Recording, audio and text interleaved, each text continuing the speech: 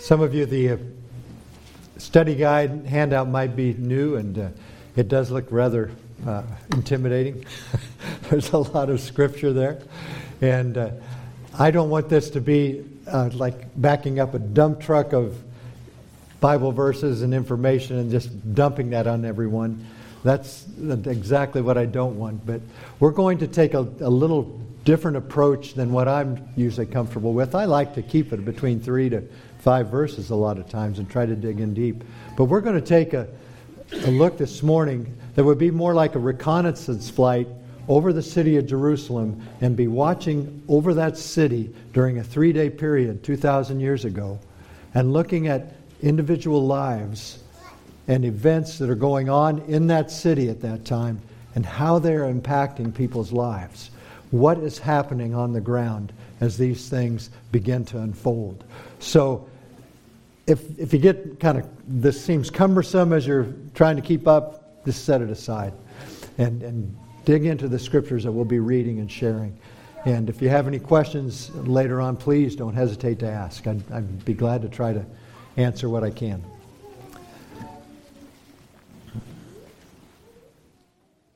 In 1 Corinthians chapter 15, verse 1, Paul wrote, "Moreover, brethren, I declare to you the gospel which I preached to you, which also you received, and in which you stand, by which also you are saved, if you hold fast the word which I preached to you, unless you believed in vain." Unless you believed in vain, that's a haunting phrase. It's a very dangerous place to be. During this past week, my wife Sherry and I have listened to several stories recounting individuals, couples, families dear to us that at one time appeared to be saved by this gospel that Paul writes about,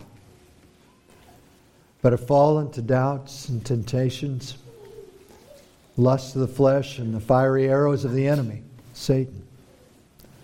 The results have been heartbreaking, with addictions, bitterness, adultery, abuse, divorce, and even criminal charges in some cases. But this same week, we have also rejoiced in the testimony of a young woman who came out of an utterly broken family, utterly broken personal life. And she trusted in Jesus Christ and confessed her sin and repented. And it says that the angels rejoiced over this, and so do we. You will hear me repeat many times, we are at war. This is not simply a cultural war or a political war. It's much more than that.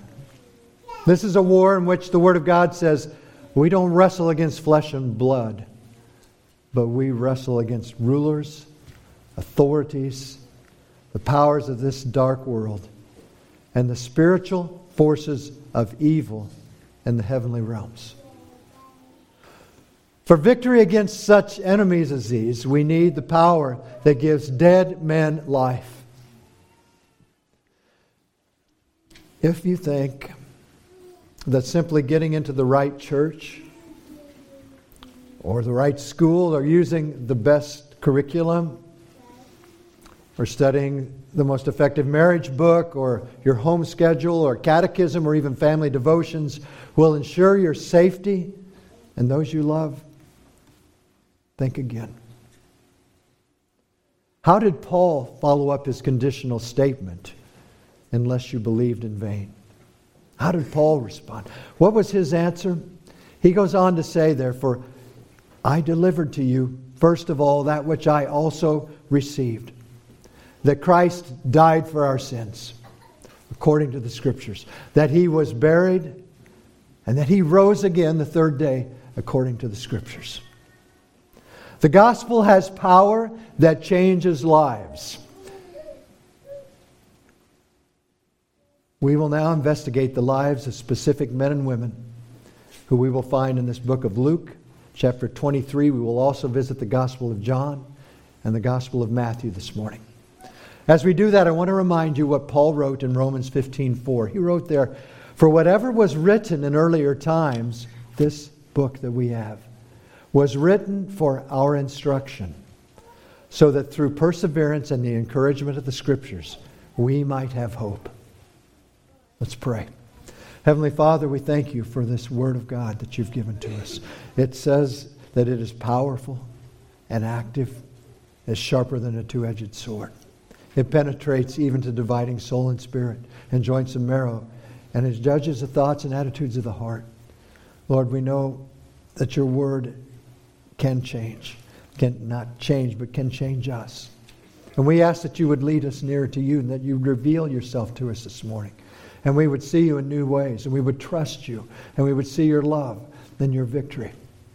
Lord, we're a dense people. I'm a dense man. I'm very simple, stubborn, weak. But Father, your word isn't, and we ask that you would fill us with you, with your Holy Spirit, and teach us this morning. In your name we pray. Amen. We will begin with the impact of Christ's death. Luke 23, verses 44 through 49. And the first thing we're going to look at here is Christ's death had an impact upon the natural world. Verse 44, now it was about the 6th hour, and there was darkness over all the earth until the 9th hour. Then the sun was darkened. That 6th hour was noon, 12 noon. The 3rd hour is 3 p.m. That means we had 3 hours of utter complete darkness. When? At the midday, at the zenith of the sun, when it should have been its brightest.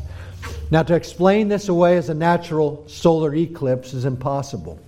The Jews used a lunar calendar. Passover always occurred on the full moon, which rules out a solar eclipse. 3 hours of darkness is also much longer than any recorded solar eclipse. Now, some will attribute the darkness to the prince of darkness, Satan, gaining power at the moment of Jesus' execution.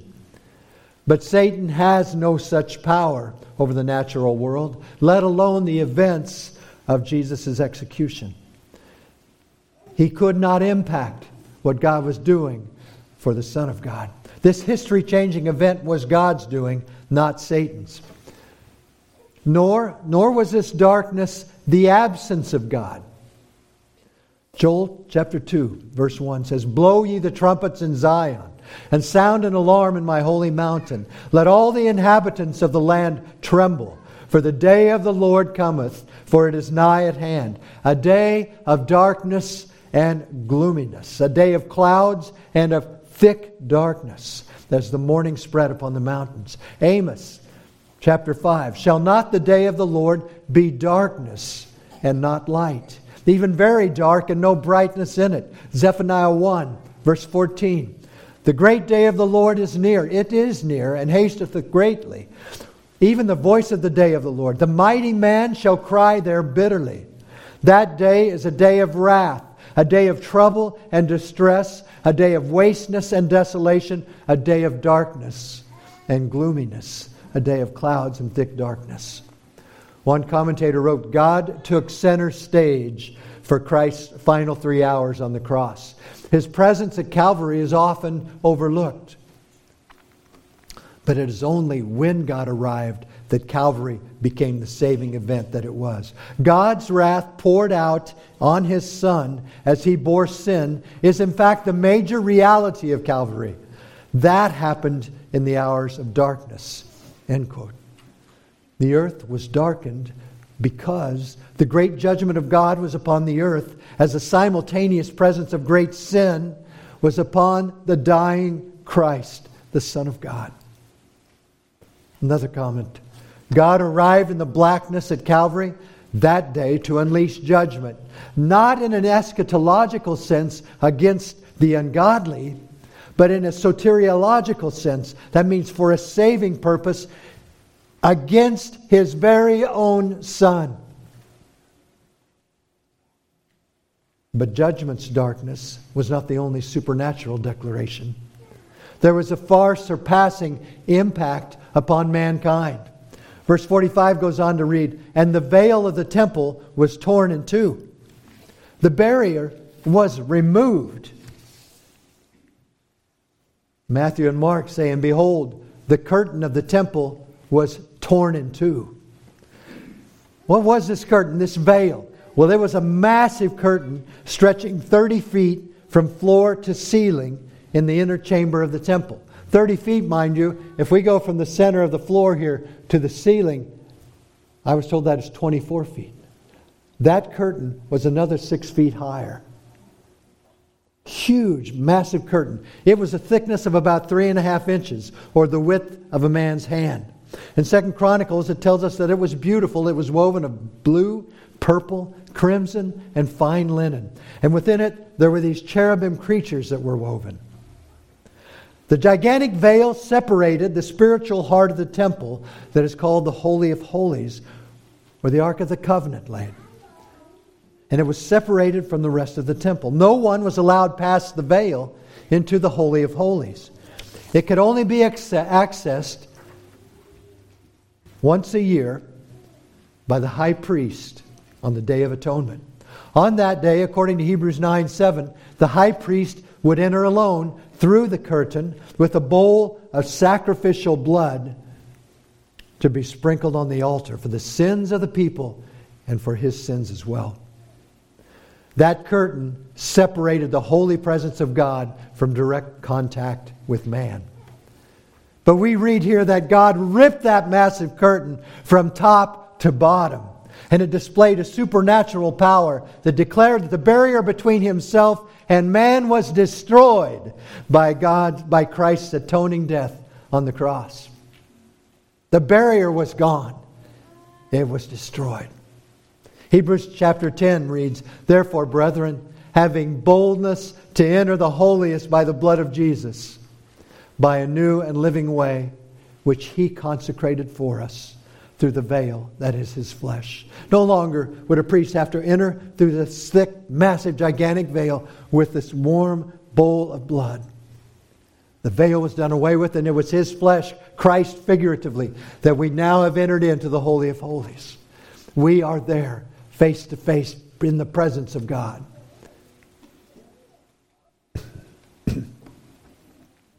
Not only was the veil destroyed, but the life of the Lamb of God was offered. Verse 46 reads, "And when Jesus had cried out with a loud voice, he said, Father, into your hands I commit my spirit. And having said this, he breathed his last." Jesus' final shout from the cross echoes the prophecy given in Psalm 31. "Into your hands I commit my spirit," wrote the psalmist. And this description of Jesus' death is quite unique. It says that he did what? He breathed his last. It is used in Scripture only to describe the death of Jesus. No other death in all of the Bible is depicted as he breathed his last. It is completely unique to Christ. And here is why. We marvel on Resurrection Day at what? The power of Jesus Christ to raise himself from the dead. But we often ignore his authority to end his life. Jesus foretold this in John chapter 10. He said, "For this reason the Father loves me, because I laid down my life that I may take it up again. No one takes it from me, but I lay it down on my own accord. I have authority to lay it down, and I have authority to take it up again. This charge I have received from my Father." In other words, Jesus died when he finished his work on the cross and chose to die. Not 1 second sooner, not 1 second later, but right on his time schedule when he was completed with his work. One author wrote, "This man took death by his own will and made it his servant." Isn't that amazing? And there was impact upon specific men and women at Jesus' death. First of all, we have the centurion. Now, centurions were seasoned military commanders over 100 Roman soldiers. This specific centurion was responsible for the execution squad that was carrying out crucifixions in Jerusalem that day. Quite likely, this was just one of several that he had supervised during his work week. But this one he would never forget. Mark chapter 15, verse 34. "And at the 9th hour, Jesus cried out with a loud voice, saying, Eloi, Eloi, lama sabachthani, which is translated, my God, why have you forsaken me? Some of those who stood by when they heard that said, look, he is calling for Elijah. Then someone ran and filled a sponge full of sour wine and put it on a reed and offered it to him to drink, saying, let him alone. Let us see if Elijah will come to take him down. And Jesus cried out with a loud voice and breathed his last. Then the veil of the temple was torn in two from top to bottom. So when the centurion who stood opposite him saw that, he cried out like this and breathed his last. The centurion said, truly, this man was a son of God. Luke goes on in verse 47, now when the centurion saw what was done, he glorified God, saying, certainly this was a righteous man. Matthew chapter 27:54 describes with a broader scope. It says, so when the centurion and those with him who were guarding Jesus saw the earthquake and the things that had happened, they feared greatly, saying, truly this was the Son of God. Violent fear gripped these hardened Roman killers. Earlier that afternoon, and we studied this last week, a miracle had transformed a dying criminal to recognize Jesus as the Son of God as they hung there side by side on crosses. Now, we see a hardened Roman centurion. Suffering and pain were obviously not new to him. That was his job description. Death was commonplace. In fact, it was the mark of a successful day of work. But the suffering and death of Jesus, the earthquake and the darkness seized him. It says it seized him with great fear. Why? Why? Was it just the oddity of all the things happening around him? The unique way that Jesus approached crucifixion? Was it these things? I will tell you, it is because he realized he had just executed God's Son. He was gripped with fear because he had crucified God's Son. The Holy Spirit produced fear of God, caused him to literally glorify God. Like the thief dying on the cross beside Jesus, this executioner looked up to Jesus on the cross and saw what none of the religious leaders and very few others could see. The centurion believed on Jesus Christ as the righteous Son of God and was saved. These men that we keep seeing at the cross. We have this thief, a murderer, a robber, who is cursing and mocking Christ. And God takes his life and turns him into a son of God. It's unbelievable what God can do. And we have this centurion. He's made his living in battlefields. He's come to this point now, he executes people continuously. And he looks up and sees, this is the Son of God. You see the scope of Christ's love? It is unlimited.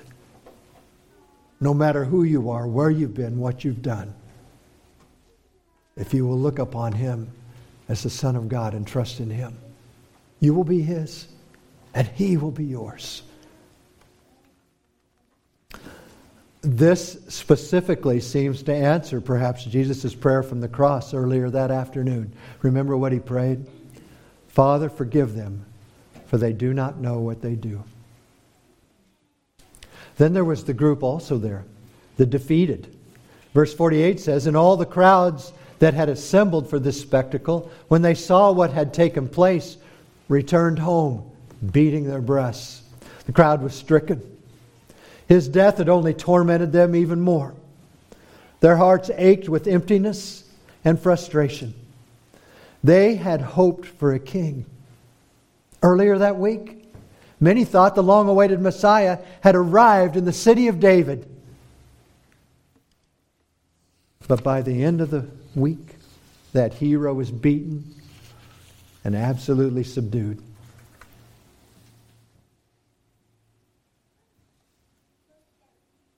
He was now an enemy of their own religious establishment as well, and an enemy of the occupier Rome. He was a victim, not a victorious leader. He was another casualty, not a savior. In deep, dark sorrow, these disillusioned men and women walk home beating their chests. The dream of glorious liberation from Rome had given way to a bizarre execution of their weak, mistaken Messiah. They were left confused and defeated. Also, we have the women. Verse 49, the group of women, and all his acquaintances and the women who had followed him from Galilee stood at a distance watching these things. The women are listed by Matthew as those that followed and served Jesus in Galilee. It included Mary Magdalene and Mary, the mother of James and Joseph, and Salome, the mother of Zebedee's children. Focus on this. They were here. They were faithful. They had no inside info of what was going on to give them a great amount of courage. They were heartbroken, but they didn't run. The apostles, they're hiding. But these women walked step by step as best they could near Jesus. Near Jesus at the cross, Jesus spoke to his mother and to John. Now they stand afar off, some distance after his death. They're always somewhere in the picture, near and watching so they would know where the body would be buried. Then they're preparing spices and oils for Jesus' dead body. And really it's the only way left that they have, that they know how to show love to their departed dear friend Jesus. And then it says they were obedient. They are waiting on the Sabbath before returning the next day to prepare his body for burial.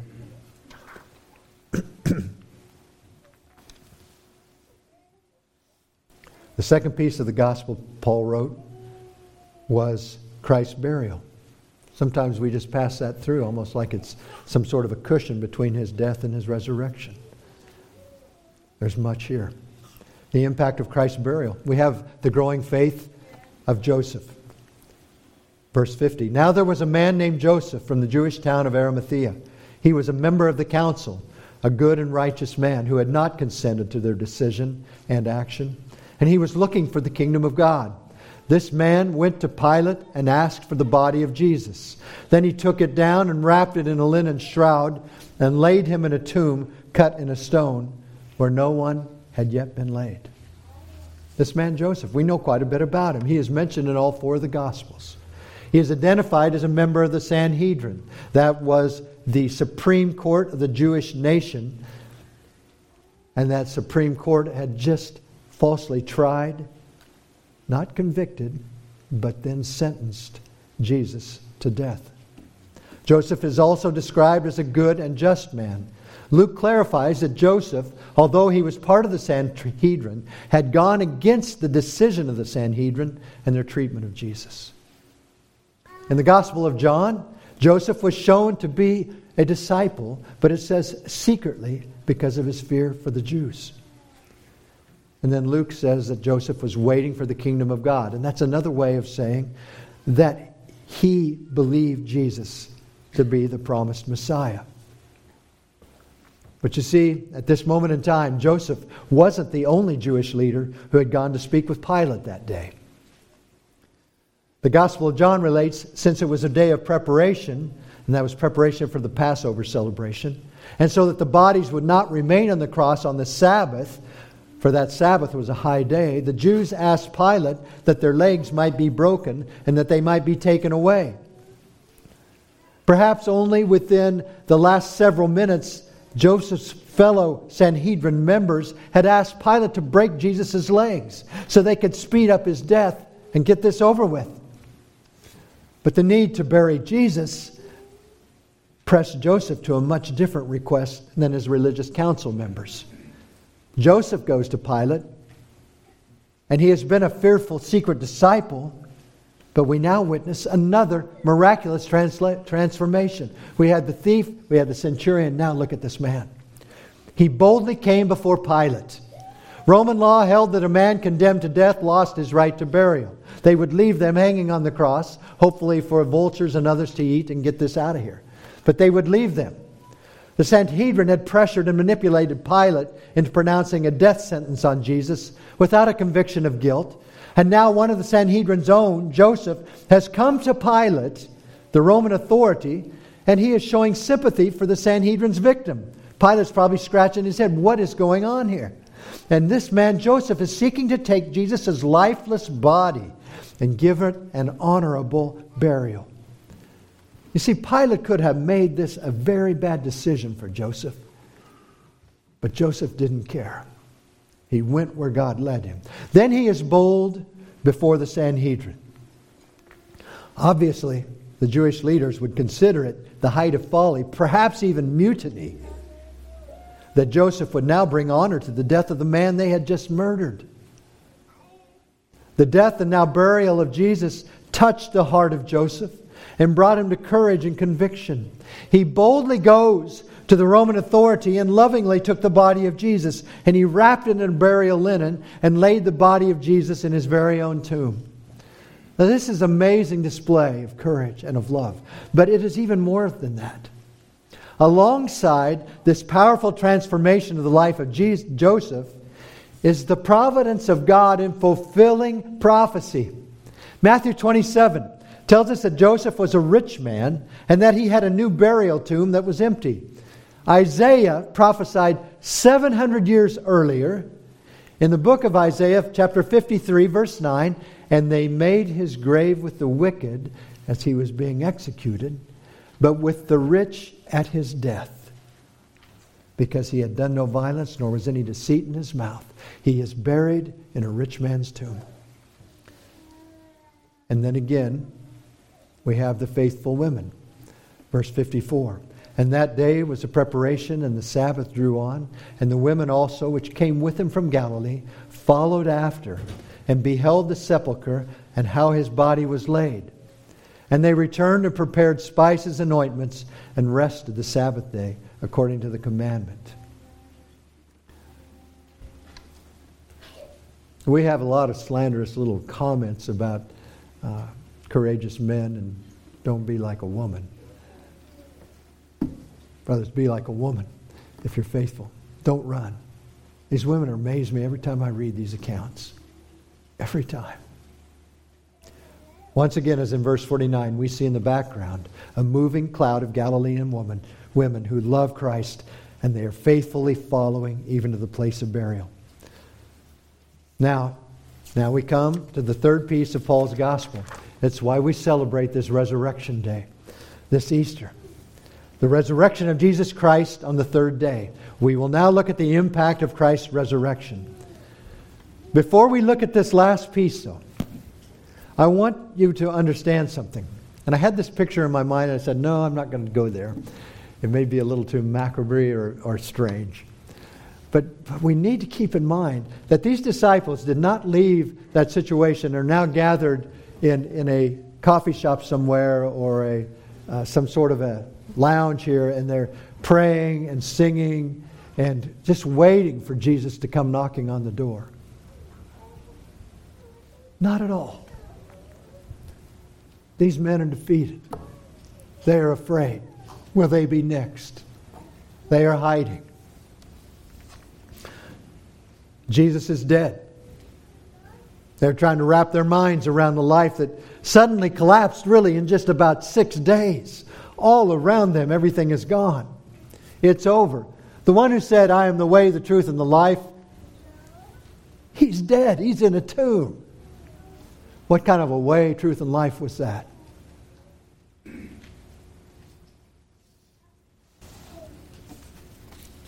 like to read from John chapter 20. Now the first day of the week, Mary Magdalene went to the tomb early, while it was still dark, and saw that the stone had been taken away from the tomb. Then she ran and came to Simon Peter and to the other disciples whom Jesus loved, and said to them, They have taken away the Lord out of the tomb, and we do not know where they have laid him. Did she think he was resurrected? No. She thought the grave had been robbed. She knew something was wrong, but was anybody thinking, oh, wow, the prophecies are answered? No.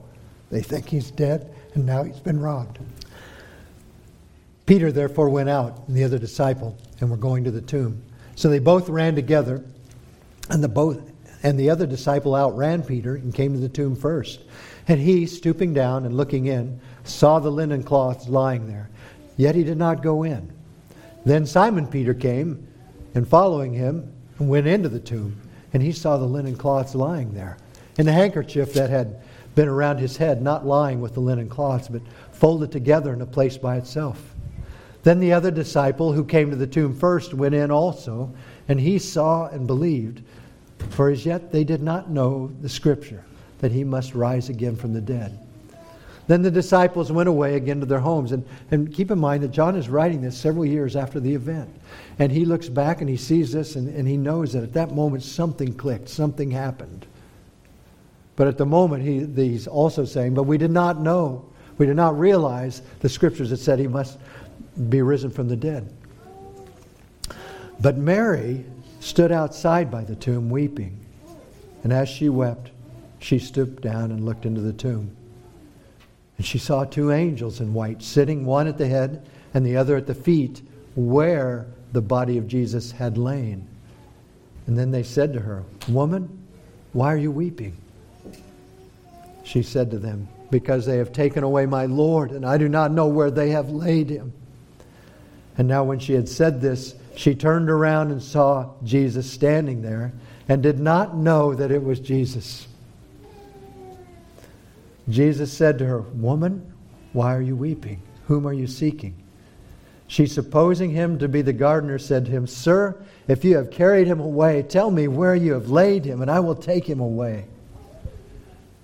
And Jesus said to her, "Mary." She turned and said to him, "Rabboni," which is to say, teacher. Isn't that amazing? Can you imagine that moment?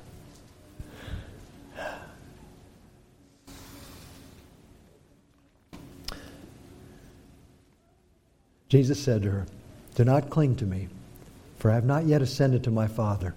But go to my brethren and say to them, I am ascending to my Father and your Father, and to my God and your God." Mary Magdalene came and told the disciples that she had seen the Lord, and that he had spoken these things to her. Then the same day at evening, being the first day of the week, when the doors were shut where the disciples were assembled for fear of the Jews, Jesus came and stood in the midst and said to them, "Peace be with you." And when he had said this, he showed them his hands and his side. Then the disciples were glad when they saw the Lord. In a world dominated by sin and death, then and now, the resurrection of Jesus Christ from the dead was and is the absolute necessity for anyone to have true hope. Before it ever happened, the resurrection was prophesied and preached throughout the New Testament. Jesus preached his own resurrection. John the Baptist preached Jesus' resurrection. Peter preached the resurrection of Jesus Christ. Paul preached the resurrection of Jesus Christ. In fact, Paul laid everything on the line, declaring that all he preached, wrote, and did depended upon Christ being resurrected from the dead. This indispensable role of Christ's resurrection did not go unnoticed nor unchallenged by Jesus' enemies. Objections sprang up immediately, and they persist to this very day. During this past few weeks, I've enjoyed several conversations centered around the gospel of Jesus Christ.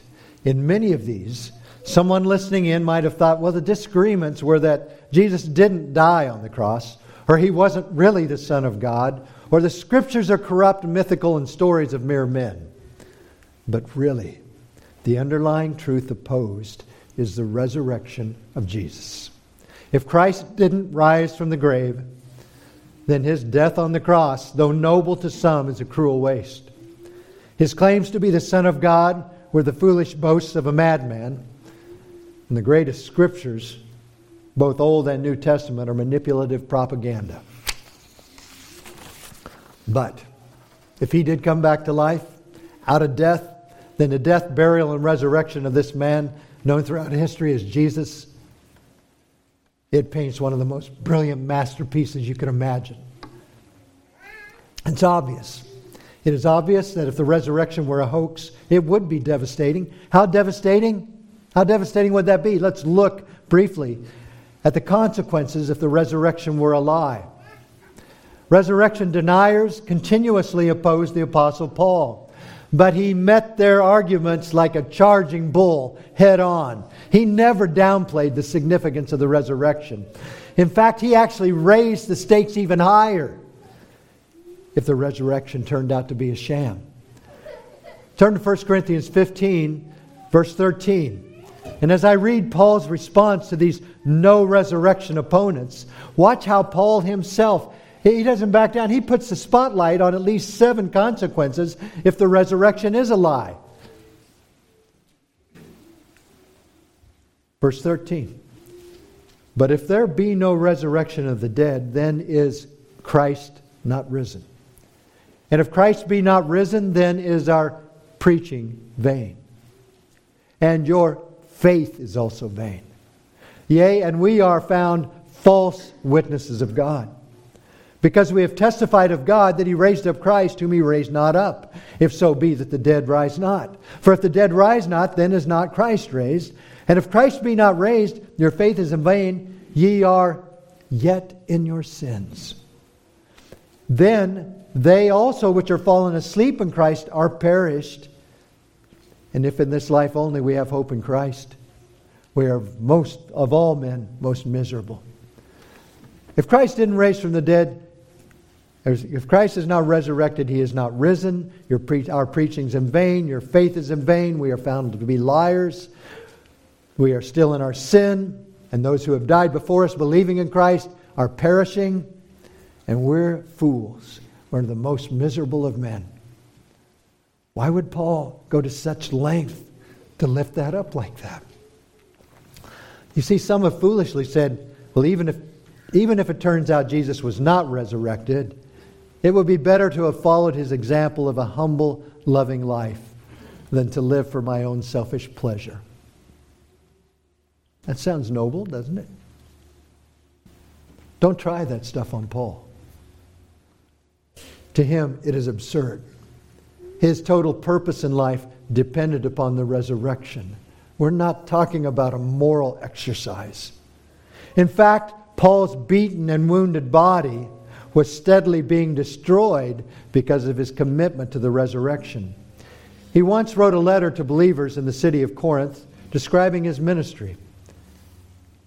I was a keynote speaker at the Corinth Bible Conference for 3 days and then lectured while on a 7-day Torah cruise in the Red Sea, describing Moses' parting of the waters and other miracles. The food was fabulous. Spent a week by myself up at Camp Tarsus to recoup and get some time alone with God. The cabins were plush. Have several interviews this week with major bloggers and online ministry sites. Hope to get some time away to work on my upcoming book to be published in about 6 months. Does that sound like the life of Paul? That's absurd. It was nothing like this. This is the letter he wrote. In far more labors, in far more imprisonments, beaten times without number, often in danger of death.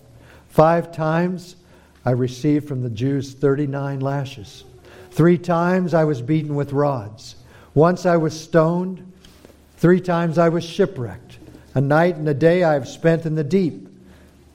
I have been on frequent journeys in dangers from rivers, dangers from robbers, dangers from my countrymen, dangers from the Gentiles, dangers in the city, dangers in the wilderness, dangers on the sea, dangers among false brethren.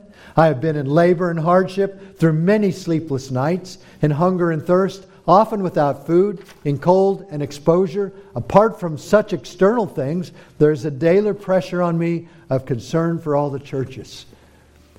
How could you live? I mean, how could the man still be going from city to city and preaching? Greater is the question is why? Why would he do such thing if this was what he would receive? Prior to repenting and following Christ, Paul was the prominent religious leader of Israel. To give up such prestige, comfort, wealth, and power for that kind of pain and suffering, and then to exhort others to come down that same path, all for the sentimental honor of a dead man? What a fool Paul would have been. A pitiful, deluded, useless fool. But, says Paul in verse 20, now Christ has been raised from the dead, the first fruits of those who are asleep. But, it's a word, we call it an adversative. It means it shows something directly opposite to what had just been stated. What had been stated by Paul is, if Christ be not resurrected, but now. Even now is in a prolonged form to add emphasis. If Christ be not resurrected, but now, and the extreme opposite is the case, Christ is risen from the dead. This resurrection of Christ is a great treasure. It's a chest bursting open and overflowing with gifts from God for all who believe. What does it contain? I want to give us 8 powerful eternal gifts contained in the resurrection of Jesus Christ. Why was it so important? First of all, we have prophecy fulfilled.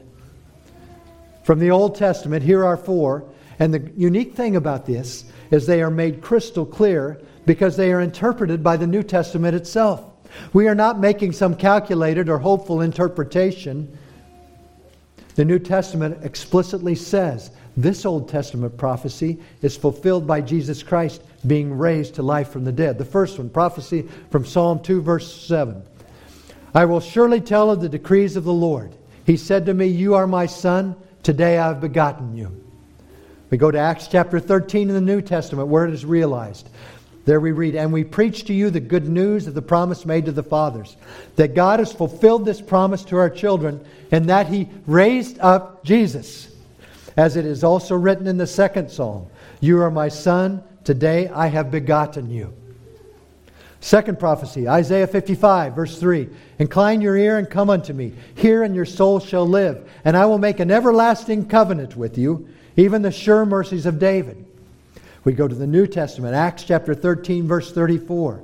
And that He raised Him up from the dead, no more to return to corruption. He has spoken thus, I will give you the sure mercies of David. Acts 13, verse 34 explains to us that the sure mercies of David, mentioned in Isaiah 55, is referring to the resurrection of the Messiah, Jesus Christ. I, for one, would not have been able to tie that together. But the New Testament does that for us. That is what that prophecy was about. Third prophecy, Psalm 16, verse 9. Therefore my heart is glad, and my glory rejoices. My flesh also will dwell securely. For you will not abandon my soul to Sheol, nor will you allow your Holy One to undergo decay. Acts 13, verse 35. Therefore, he also says in another psalm, you will not allow your Holy One to undergo decay. For David, after he had served the purpose of God in his own generation, fell asleep and was laid among his fathers, and he underwent decay. But he whom God raised did not undergo decay. Fourth prophecy from Psalm 110, verse 1. A psalm of David. The Lord said unto my Lord, sit at my right hand till I make your enemies your footstool. Where would that come in the New Testament? Acts chapter 2, verse 32. This Jesus God has raised up, which we are all witnesses. Therefore, being exalted to the right hand of God, and having received from the Father the promise of the Holy Spirit, He poured out this which you now see and hear. For David did not ascend into the heavens, but he says himself, the Lord said to my Lord, sit at my right hand till I make your enemies your footstool. Once more, the New Testament shows that David's Lord points to this Jesus God raised up. Now, in addition to the Old Testament prophecies of the resurrection, there are prophecies from Jesus made about Himself. Jesus' prophecy in John chapter 2, verse 18. Then the Jews answered and said to Him, what sign do you show to us since you do these things? Jesus answered and said to them, destroy this temple, and in 3 days I will raise it up. Then the Jews said, it has taken 46 years to build this temple, and will you raise it up in 3 days? But He was speaking of the temple of His body. End quote. Matthew 16, verse 21. From that time, Jesus began to show his disciples that he must go to Jerusalem and suffer many things from the elders and chief priests and scribes, and be killed and be raised the third day. Mark chapter 9, Jesus again says, then they departed from there and passed through Galilee, and Jesus did not want anyone to know it, for he taught his disciples and said to them, the Son of Man is being betrayed into the hands of men, and they will kill him, and after he is killed, he will raise the third day. Jesus knew what would come. A second powerful gift of Christ's resurrection is the outpouring of the Holy Spirit. It was given to us, Acts 2, verse 32. This Jesus God is raised up, of which we are all witnesses, therefore being exalted to the right hand of God, and having received from the Father the promise of the Holy Spirit, he poured out this which you now see and hear. A third gift, faith to believe the Word of God. John chapter 2, therefore, when he had risen from the dead, his disciples remembered that he had said this to them, and they believed the Scriptures and the word which Jesus had said. The resurrection also gives us justification before God. Now that sounds like a religious piece of terminology. Then maybe we're thinking, okay, great. Justification is so crucial. What that means is we are sinners, we are filthy, we have no right to be able to come before God. We cannot stand in His presence. But God justifies us. That means He makes us right before Himself, which only He could do. Romans 5 says that we were helpless. We were powerless to do anything. But Christ died for us. Justification before God. Forensically, legally, we are made righteous before God. That means you and I, if we have placed our faith in Jesus Christ, we have no guilt for our sin. The penalty is completely removed. People hearing the gospel have a hard time with that. What do you mean you have no guilt? Are you getting off that easy, that free? It wasn't free, and it wasn't easy. The Son of God died so that that could happen. And He took our sins upon Himself. And during that 3 hours of darkness where He cries out, my God, why have you forsaken me? He was not deranged. He was separated from the Father for a period of time that had never occurred in all of eternity before nor after. But the holy, righteous God, His Father, could not be in the presence of His Son, who was laden, filled, saturated with our filth and sin. And not only that, He poured His wrath upon that Son and killed Him. Sacrificed Him so that we would have our sins paid for. We are justified, and the resurrection confirms this. Romans 4, verse 23. Now it was not written for his sake alone, that's Abraham, that it was imputed to him, but for us also, to whom it shall be imputed. If we believe on Him that raised up Jesus from the dead, who was delivered for our offenses and was raised again for our justification. You see, if Christ did not rise from the dead, then our sin remains, and we are guilty of crimes against God, and His wrath awaits. If Jesus is still dead, His work on the cross was not enough, and we are eternally shipwrecked. We are hopeless if that is the case. But the resurrection did occur. And it established that believers are right with God. He accepts us because we are covered with the righteousness of His Son. The just condemnation of death for our sin was completely paid for by Jesus' death. When I'm buying lunch sometimes, and I pay for it, and the person behind the counter will ask me, would you like a receipt for that? And generally I said, yeah, that'd be good, because I'm thinking, well, if they forget my order, I can prove that I bought it, and that kind of a thing. Far deeper than that is the proof that our sins were paid for. And the receipt, the living receipt of that, is Jesus' resurrection from the dead. It is a condemnation that your sins are completely paid for. Hang on to that receipt. It is Jesus Christ.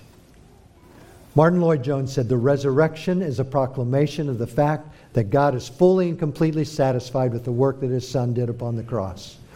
R.C. Sproul said the resurrection of Jesus is not simply for His vindication, it is for our justification, because it is God's demonstration to His unjust people that He accepts the payment in full for the moral debt they have incurred.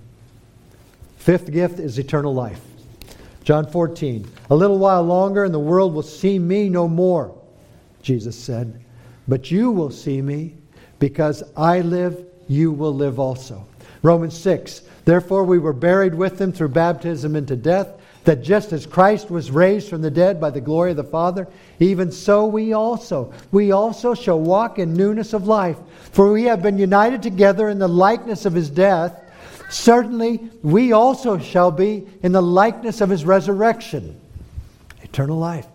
Now here comes one of my, that's probably as dear to my heart as anything, because I'm still mortal in this flesh. The sixth gift is intercession from Christ. The word intercede means to bring a petition to a king or a governor on behalf of someone else. Christ comes before God, the great King, on our behalf. He speaks to the Father in our defense. Hebrews 7 verse 24, "But He, because He continues forever, without death, He has an unchangeable priesthood. Therefore, He is also able to save to the uttermost those who come to God through Him, since He always lives to make intercession for them." Romans 8:34, "Who is he who condemns?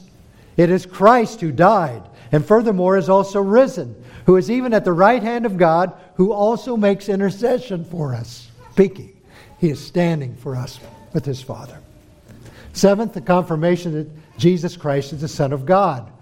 The resurrection shows in Romans 1, it's written concerning His Son Jesus Christ our Lord, who was born of the seed of David according to the flesh, and declared to be the Son of God with power, according to the Spirit of holiness. How? By the resurrection of the dead. And now for the final gift of the resurrection. And I know there are many more. In fact, I think it was last year or year before I preached and listed 12. But I'm not going to go that long this morning. The eighth. Please turn with me, if you would, to Matthew chapter 28. The final gift of the resurrection.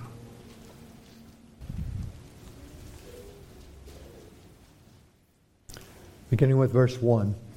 "Now after the Sabbath, as it began to dawn, toward the first day of the week, Mary Magdalene and the other Mary came to look at the grave." Observe here the amazing opportunity God sets before these faithful women. And notice, they are not hiding behind locked doors or paralyzed in mourning. They were going to do the only next thing they could for their dead and departed best friend Jesus. They were going. Verse 2. "And behold, a severe earthquake had occurred, for an angel of the Lord descended from heaven and came and rolled away the stone and sat upon it. And His appearance was like lightning, and His clothing as white as snow. The guards shook for fear of Him and became like dead men. The angel said to the women, 'Do not be afraid, for I know that you are looking for Jesus who has been crucified. He is not here, for He is risen, just as He said. Come, see the place where He was lying. Go quickly and tell His disciples that He has risen from the dead. And behold, He is going ahead of you into Galilee. There you will see Him. Behold, I have told you.' Now, watch what these women do with this opportunity. Watch what they do. And they left the tomb quickly with fear and great joy and ran to report it to His disciples. And behold, Jesus met them and greeted them. And they came up and took hold of His feet and worshipped Him. And then Jesus said to them, 'Do not be afraid. Go and take word to my brethren to leave for Galilee, and there they will see me.'" The faithful women. They witnessed the resurrection of the Lord Jesus. They reported the truth. They were taken with fear, but also great joy. And they worshiped the risen Jesus, and they obeyed quickly. They received opportunity, and they seized it for the glory of Christ. Will you do that? Will you take the opportunity that God continually brings before you? Will you seize it for the glory of Jesus Christ? The Roman guards at the tomb. The Roman guard, supplied by Pilate at the tomb, were so terrified they literally shook with fear. It says they became like dead men, struck by terror. They were not merely frozen with fear, but it looks as if they were completely unconscious because of the trauma that they had witnessed. Eventually they come to, and here's their testimony. Verse 11. While the women were going in obedience to what they were told, behold, some of the guard went into the city, and they told the chief priests all that had taken place. And when they had assembled with the elders and taken counsel, they gave a sufficient sum of money to the soldiers and said, "Tell people his disciples came by night and stole him away while we were asleep. And if this comes to the governor's ear, we will satisfy him and keep you out of trouble." So they took the money and did as they were directed. And this story has been spread among the Jews to this day. The guards at the tomb, they witnessed the resurrection event. And, to their credit, they reported the truth. But here is where the choices of the Roman soldiers veer sharply away from the path chosen by the women. They received a bribe and a threat. And if you look at what's written there, you see the bribe easily. But do you see the threat? If you do these things, we will make sure that you're okay. If you don't, we know what could happen to you. A bribe and a threat. Then they told a lie. And in telling a lie, they suppressed the truth. And they obtained momentary security and eternal damnation. You see, the death, burial, and resurrection of Jesus Christ could not have been stopped. It could not have been any way slowed for a moment by Satan and all of his demons or all mankind that had gathered together to defeat it. Acts chapter 2, verse 22 reads, "Men of Israel, hear these words. Jesus of Nazareth, a man attested by God to you, by miracles, wonders, and signs, which God did through him in your midst, as you yourselves also know, him being delivered by the determined purpose and foreknowledge of God, you have taken by lawless hands, have crucified and put to death, whom God raised up, having loosed the pains of death, because it was not possible that he should be held by it." Acts chapter 4, verse 27. "For truly against your holy servant Jesus, whom you anointed, both Herod and Pontius Pilate, with the Gentiles and the people of Israel, were gathered together to do whatever your hand and your purpose determined before to be done." The masses had gathered with their intents in mind, with their motivation and purpose. But what do they end up doing? The design of God's will. Acts 17.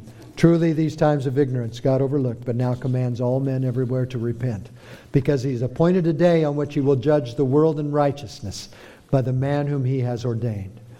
He has given assurance of this assurance that he will judge the world in righteousness." How? By the receipt, by raising Jesus from the dead. That eighth gift of the resurrection is to give opportunity to confess or deny Christ to the world in which we live.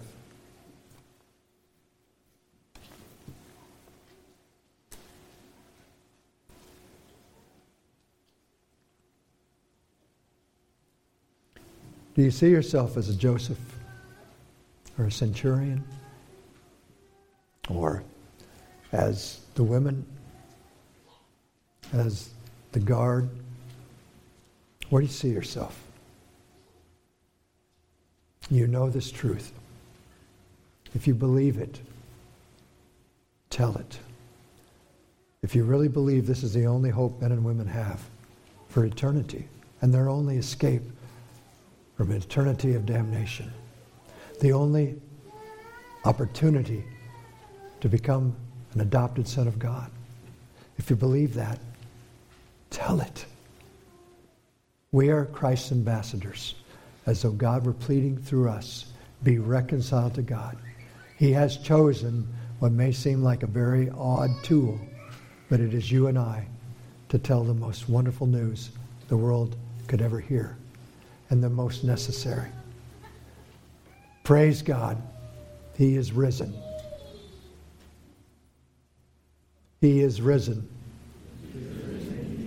Does it make a difference? Let's do it. Let's pray. Heavenly Father, we thank you. Lord, you are the Most High God.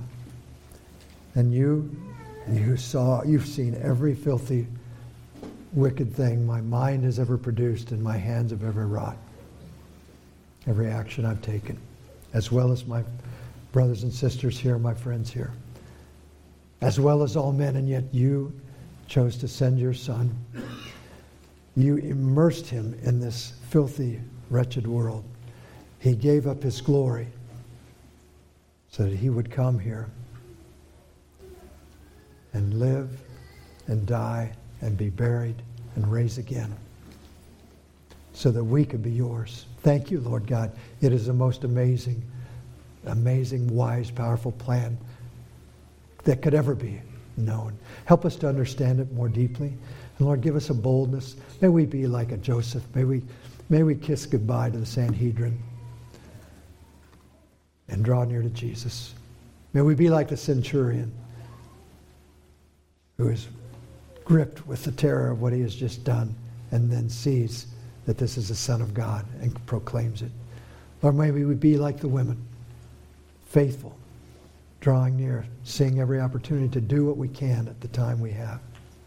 The Lord, be glorified in us and show us your grace and mercy. Just bathe us in that so that we respond with love and good works for Christ. In Jesus' name I pray. Amen.